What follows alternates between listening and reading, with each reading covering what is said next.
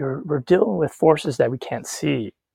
I call upon Shakyamuni Buddha and our Kishimojin, which is Hariti in Sanskrit.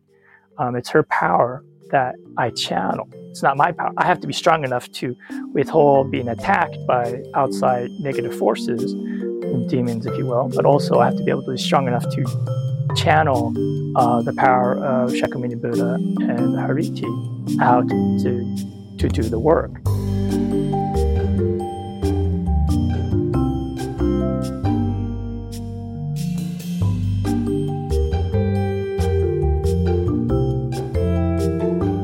Shota Douglas Kanai, Shonin, was raised Buddhist in America by his Japanese parents.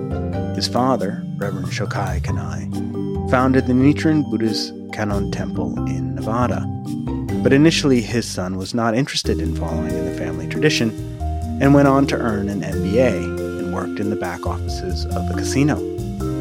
But as his father neared retirement, Shota Shonin began to reevaluate his path and decided to commit himself to the faith.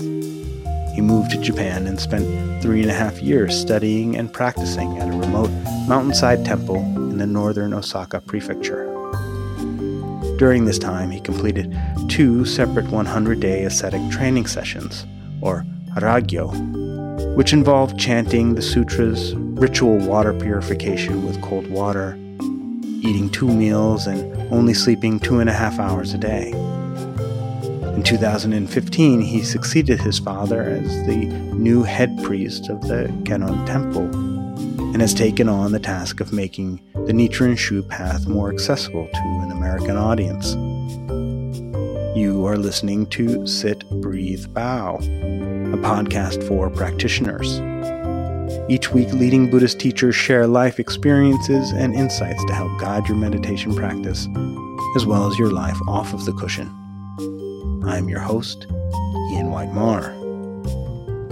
This podcast is sponsored by the Providence Zen Center, a residential Buddhist community in Cumberland, Rhode Island. The Providence Zen Center provides opportunities for short and long-term residency and holds retreats from 1 day to 3 months. For more information, please visit providencezen.org.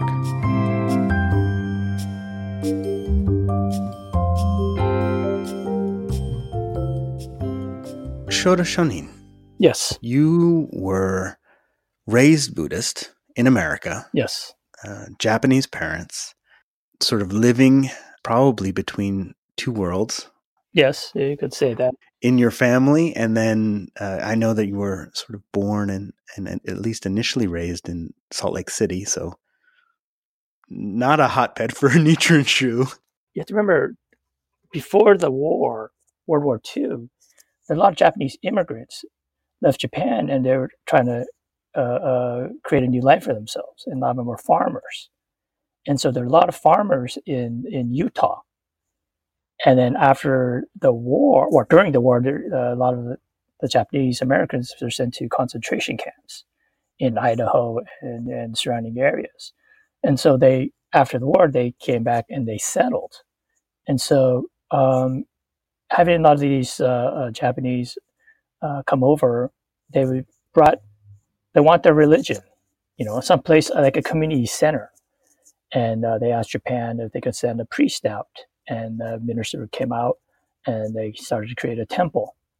And so I've been really surprised. I periodically go back up during what we call during Obon season in July, pay our respects for the deceased, our deceased ancestors. And as I do cemetery visits, there are a lot of Japanese Americans and a lot of Japanese names I see on the gravestones. Some of these go back to the turn of the centuries, 1916s. And it's kind of interesting because being in Vegas is so new. Right. It's relatively new, right? Historical wise. And we don't have farmers and so forth in that sense. But there was a temple there. And that's where I was born. I'm sorry, there was a temple in Salt Lake City? Yes. And obviously there's other Japanese Buddhist temples there. The Pure Land sects were there. I think there might be a couple of Zen temples, I'm not sure. The Japanese census was set up through the temples. Really? So wherever your family was set up, and the temple is basically your religion. And so if you're a Nichiren Shu, then you're a Nichiren Shu. But a lot of people were Jodo Shinshu, and they just continue down. So it's just family tradition, and that's the religion who you are. So that's such an interesting story of the Japanese community being in Salt Lake City, not just as farmers, but also because of the concentration camps, and then asking for priests to be sent over from Japan. Now that was the generation before your father, though, I'm assuming. Yeah, this is really like in the 1930s, 1940s. My dad was born in the 40s during the war. So maybe even like 2 generations before him. Yeah, 2 generations before. So he was serving a community that was established. And why did he decide to go? I guess you guys went up to Seattle first as a family and then down to Las Vegas? What happened was the Seattle temple was obviously more established, you could say. It's a bigger community. And so that resident minister was moving to San Jose to build a new temple in San Jose. And so they asked my father to move to Seattle and take care of that temple. In a sense, it's like stepping up, right? Small congregation to a medium congregation, and then eventually on to a larger congregation. So you were raised as a preacher's kid. All I knew was living in the temple. Right. It wasn't until high school that I moved out into a house. Oh, really? So it was like you were right in the temple. Yeah, I lived in the temple. Wow. But you weren't initially drawn to this as a career path. It was... No, not really. In the olden days, they were quite strict regarding priests and training. And there's something in Japanese, it's called shamiko. Shami is a apprentice priest. Ko is child. Oh, yeah. And so they have apprentice child. They're not really apprentices per se, but apprentice to be, but not yet. And this is from 5th grade to, they have junior high. So junior high, 3rd year. And it was for 1 week in the middle of July. And it was quite strict, being an American. My brothers and I went through it, and it wasn't a good experience. I mean, it was great, but it was very, how to say, they have us what we call a Sho Daigyo, which is our chanting meditation. And then before that, we have quiet meditation as we sit in Seiza, which is have your legs, lower half of your legs curled under, and you sit on the back of your feet. Well, that hurts because for those who are not used to it, like us Americans who always sit in chairs, our muscles aren't geared towards that. And so I move.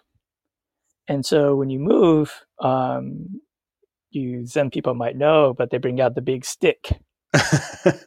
And I'm not sure if they still do it now, but they brought out the big stick and they would tap you on the shoulder and they slap you in the back.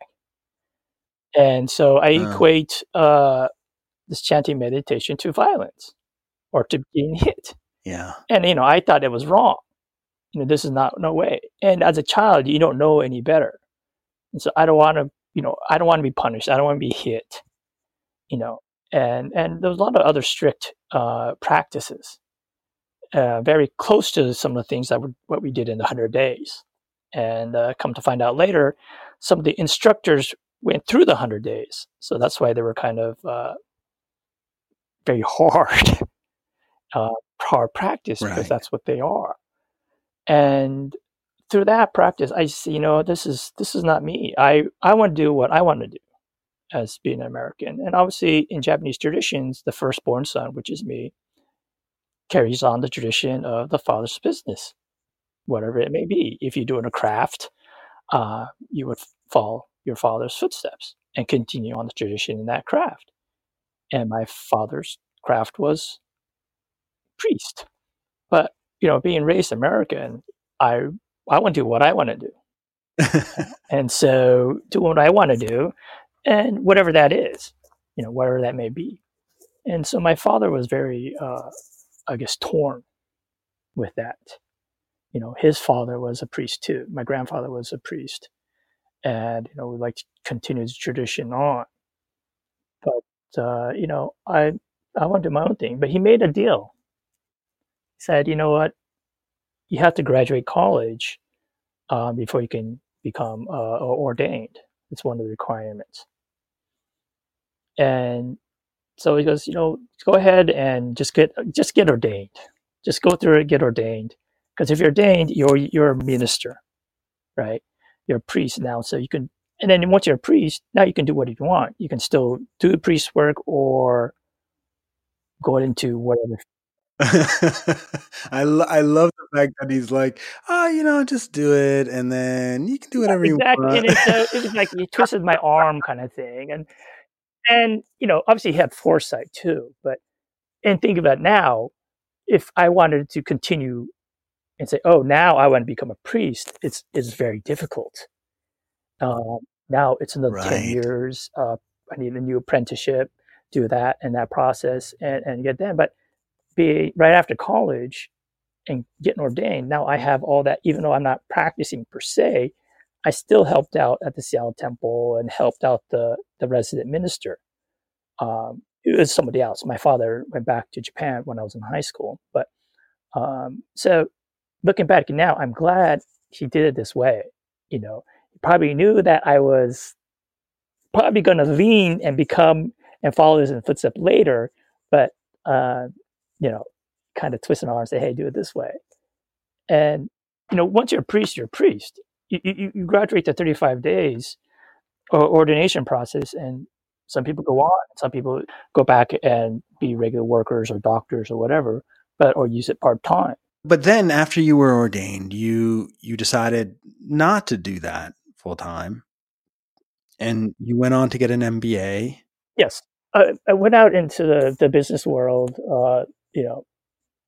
and I'm, looking back now, I'm kind of glad I did, especially get my MBA and get into the casino business. And I was a financial analyst, so I was really working a lot of the numbers, but I always dealt with a lot of the vice presidents, CFOs, and presidents. And I was especially in food and beverage. So that's taking care of all the restaurants and bars. And so with that practice, I met a lot of different people. I met some really high-powered people. We took care of what we call as the villas. The villas is where the super VIPs come into the back entrance, and they have their own nice, 4,000 square foot hotel room that they can sleep in whatever they want to do. And so I met some of those people, and as well as some of the line workers. And by being able to talk to people and try to, not to say manipulate, but try to understand people and what they're saying. And then through that process of understanding and talking to people, you can't talk to, like the CFO or the chef this way, and then go back down and talk to the line worker the same way. And through that process, like, oh, I can use this for counseling, or to talk to people. Because if I was looking back, I might have learned this if I went straight and became a priest and been full-time priest, but I don't think I would have that worldly experience. I think my blinders would be very narrow, and being out into the real world and meeting different types of people and interacting with different types of people, my blinders opened up, whereas I probably don't have blinders. So I can see more people or see how different types of people and how they react. And then I can use that. And when I help people counseling, or when people have troubles, and I can rely upon that experience. So I'm kind of glad I went that path, especially helping people out in the I was to say the Western Americans. Here, they're different. I can't talk to them like if I was Japanese to them. It's just different cultures. And so being raised in this culture and being able to work and meet different types of people, now I can use my past experiences in order to help people and give them hopefully proper advice. So what happened along the way? You're working in the casinos, you're working with people who, these sort of VIP people.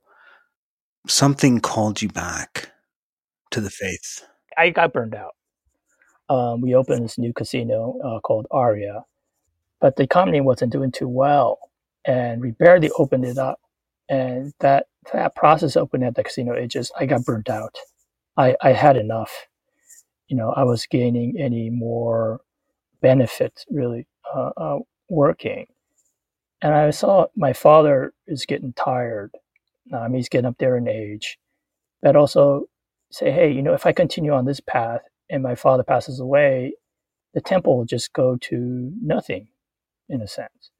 I probably need to now interject myself, probably not the right word, but to say, hey, in order to expand Nichiren Shu in America, probably better to have somebody who's a native American speaker.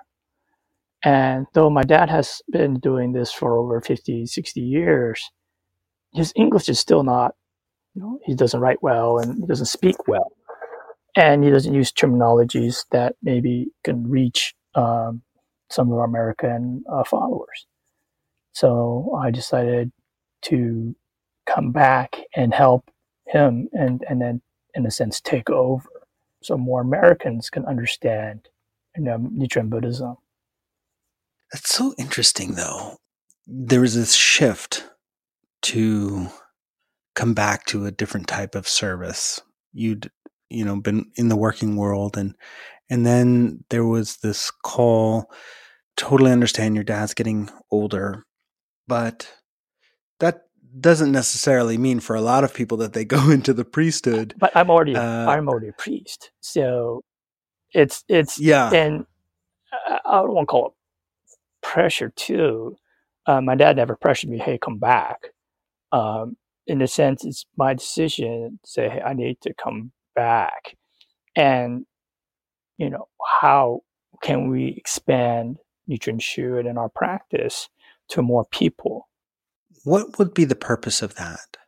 In a sense, to spread the teachings of our founder, as well as the Lotus Sutra to everyone, and to show them how mystical this process is and how it could be really beneficial to everyone.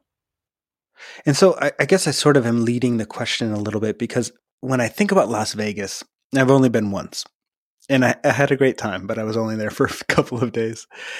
But it also seems like a place where there's a lot of suffering. Like there's this incredible level of fun and excitement, but then probably very quickly you see a lot of suffering. There is. My father was called back from Japan and was the bishop of the Nichiren Shu Order of North America, which is the association of all the temples. And he went to Los Angeles. It's probably the biggest temple here in America. And again, Los Angeles is a very big territory, and he was thinking about retiring or slowing down, you could say. And we already had some members out here in Las Vegas who would come and drive out to Los Angeles for specific ceremonies and services. And my parents would go into Las Vegas. And my dad was thinking, Las Vegas is probably a good place to start a new temple because there is a lot of suffering, but also people need help. And I don't think a lot of people know where to turn to for that help. And so establishing a Buddhist temple, there are other Buddhist temples here, but more open to the public, I should say. There are, I know there are Vietnamese temples, Cambodian temples, Thai, a few Zen centers. Uh, but mainly those are culturally bound. For example, the Cambodians speak just Cambodian, some place where the Cambodians can meet and speak and their culture. Whereas here at the Kannon Temple, it's more open. Anybody can come. We have Japanese followers because we are Japanese, but we have a lot of more Americans. When you decided that this is a path for you, you went back to Japan for 3.5 years. Yes. And you did 2 of these 100-day ceremonies, which I'd never heard of before. They're called Aragyo. Yeah, Aragyo. And they sound very sort of these very severe aesthetic rituals. And I'm wondering if you can say a little bit about those 3 years and then that ritual. Aragyo practice 100 days. It's one of the toughest ascetic practices in Japan. It's 100 days. It starts November 1st and ends on February 10th. And the reason why I chose this practice to do this voluntary practice, this insane practice, was that my father did it 3 times. So he's completed 300 days. My grandfather completed 500 days. And so that's the max. It's 500 is the max. In order to follow my father's footsteps, yes, it'd be nice to be able to do what he does. In a sense, it wasn't really necessary. Yeah, I can do special blessings was just by reading prayer. It's anybody can do blessings if they're a priest. But me being an American, I'm always thinking about myself. I'm very selfish. Even though I don't think I want to say I'm selfish, deep down, I'm extremely selfish. And so, in a sense, I needed humbling. And this practice, what I heard, was very humbling. And so that's why I decided to enter the 100 days.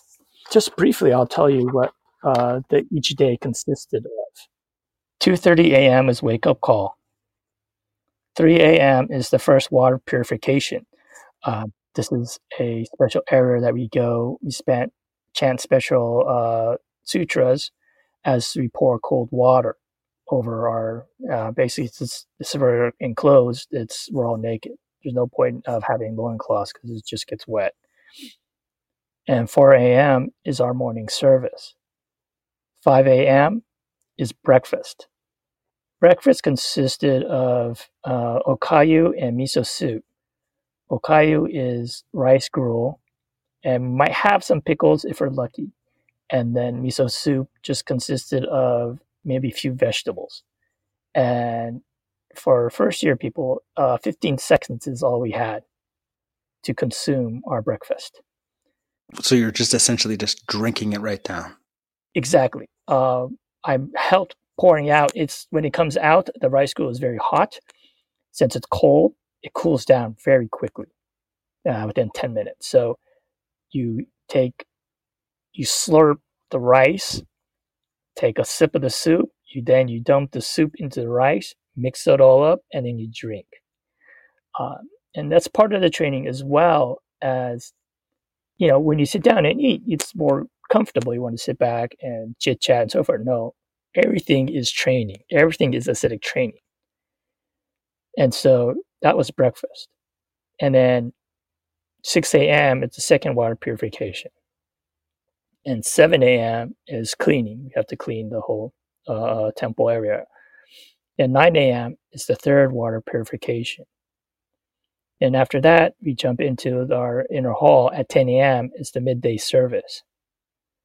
Then at 12 noon is our fourth water purification. Then at 1 o'clock is our noon service. Then at 3, we have our fifth water purification. And then at 4 is our afternoon service. And then at 5 is dinner. Again, rice gruel and miso soup, 15 seconds. And then 6 p.m. is our sixth water purification. And then 7 is our evening service. And upon completion of the evening service at 9 to 11 is straight chanting. And that was probably the worst time. 3 hours, 4 hours sitting, say za, oh, your feet hurt pretty bad. And we were on tatami mats, but on top of the tatami mats, we had rice shoot mats, and it's not comfortable. And if you move, you can cut your feet, and so a lot of people's feet got infected. I still have scars from my open sores. The sores, it got so bad I can almost see my bone. So what are they trying to, I mean, it is humbling, I guess, in the sense of like everything is just getting stripped away, but what's the point of it being so aesthetic? I think the point is to find yourself. Uh-huh. You have to strip away yourself, the outer shell, to get to the core. Because I can lie to myself and say, "Oh, I'm such a great guy. I am not selfish." So forth. No. That's just a facade that I put out. And by lack of sleep, lack of food, I lost close to 30 pounds. You don't have to say you lose your mind, but you actually find the core of yourself. Uh-huh. And then the core of the self is the first 30, it's 100 days. The first 35 days is what in Japanese is called Zaisho Shometsu, elimination of your sins. So this is purifying our karma of this life, but also our past lives. And so what happens is sometimes when we're stripped down to our essence, is those karmas comes alive. So I've seen people's eyes. Eyes are truly the windows to the soul. Because I've seen people's eyes, they went all black. There's no brown. It's all black. There's nobody home. Huh. They're that gone. And so, or that evil karma or that evil sin within them manifests itself out. Wow. Also within this practice, especially the first 100 days, I'm hungry. All I'm thinking about is food. I turned into an animal. I tried to go dumpster diving. People, we don't throw food out, but you try to find places in the kitchen or something where there's food, and because you're so hungry. And you go, wait, can I stop myself from doing that or not? Sometimes I win, sometimes I lose. I want to eat. I want to drink water. Some people try to cheat and try to find food or steal other people's food, And so again, a lot of the sins and stuff come out. So you have to, in a sense, try to find yourself. In America, we don't have ascetic practice. Nothing really hard. And the only thing I can quit is the military. Yeah, I was just thinking, it sounds like a friend of mine went to the Air Force Academy, and he tells the story of like sneaking into the kitchen and drinking a whole jar of honey. Yeah. Just because he was so deprived. Yeah, I have friends who went to the military academies too, and when you eat, you have to sit up straight, and you only have 3 bites. Yeah. And if you don't, in 3 bites, you have to swallow, so you're forced to swallow. And so it's very tough training like that. And so, you could say they're breaking you down, just like the military, and then they build you back up. And so part of the process of this is to break you down, obviously the core, but also build you back up. And so in order to do the special blessings, and we have these special instruments, we insert special sutras. It's all phrases from the Lotus Sutra into our special chant. And you have to be strong. In order to be strong, you have to go down, whittle away, defeat your own Mara. Defeat Mara so you can be enlightened. Not to say be like Buddha and I'll sing, but to that point where you can break down and then you can be stronger. So after you finished the second time, you finished your time in Japan and you came back to the United States, and you actually became the new head priest. Yes. At the temple in Nevada. Yes. And you've been serving that as head priest for the last 3 years. Yes. And so what is it like for you now to work with people? You've been through this grueling training.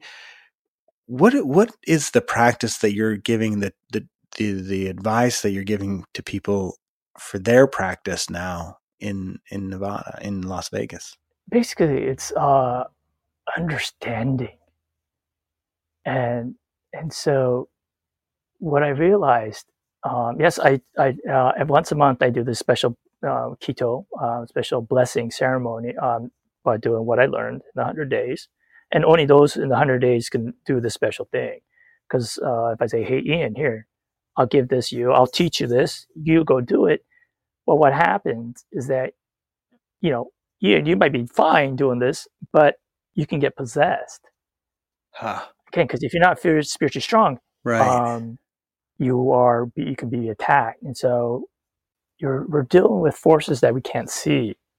I call upon Shakyamuni Buddha and our Kishimojin, which is Hariti in the Sanskrit.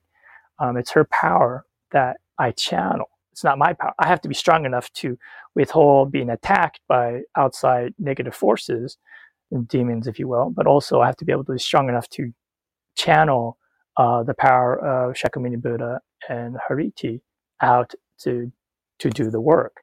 That's fascinating. Like the idea of, not just being strong enough to resist Mara, but also to be strong enough to channel the teaching. Yes, because if you're not, again, like I say, if I give it to you, you can get tired. You can get physically exhausted. And I've seen some people do that. And sometimes I get exhausted, especially after after I got the first 100 times, because I can do this now. So again, the arrogance comes out again, me being American. And, I'm number one, I have this big sword now, right? And I got attacked and I got tired. And so you could say, why am I tired?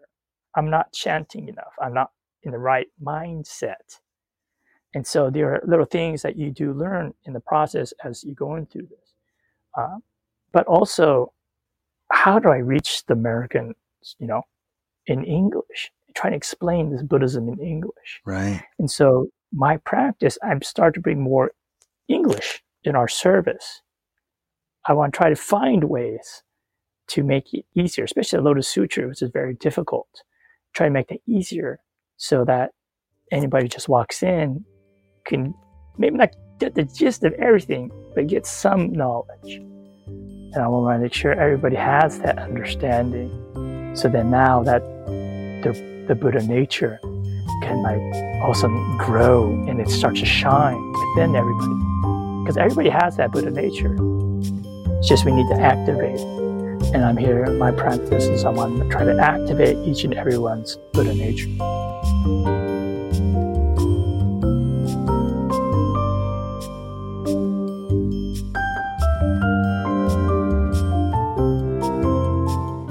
Thank you for listening to this episode of Sit, Breathe, Bow. I hope you found the conversation with Shota Douglas Kanai Shonin encouraging and helpful for your practice.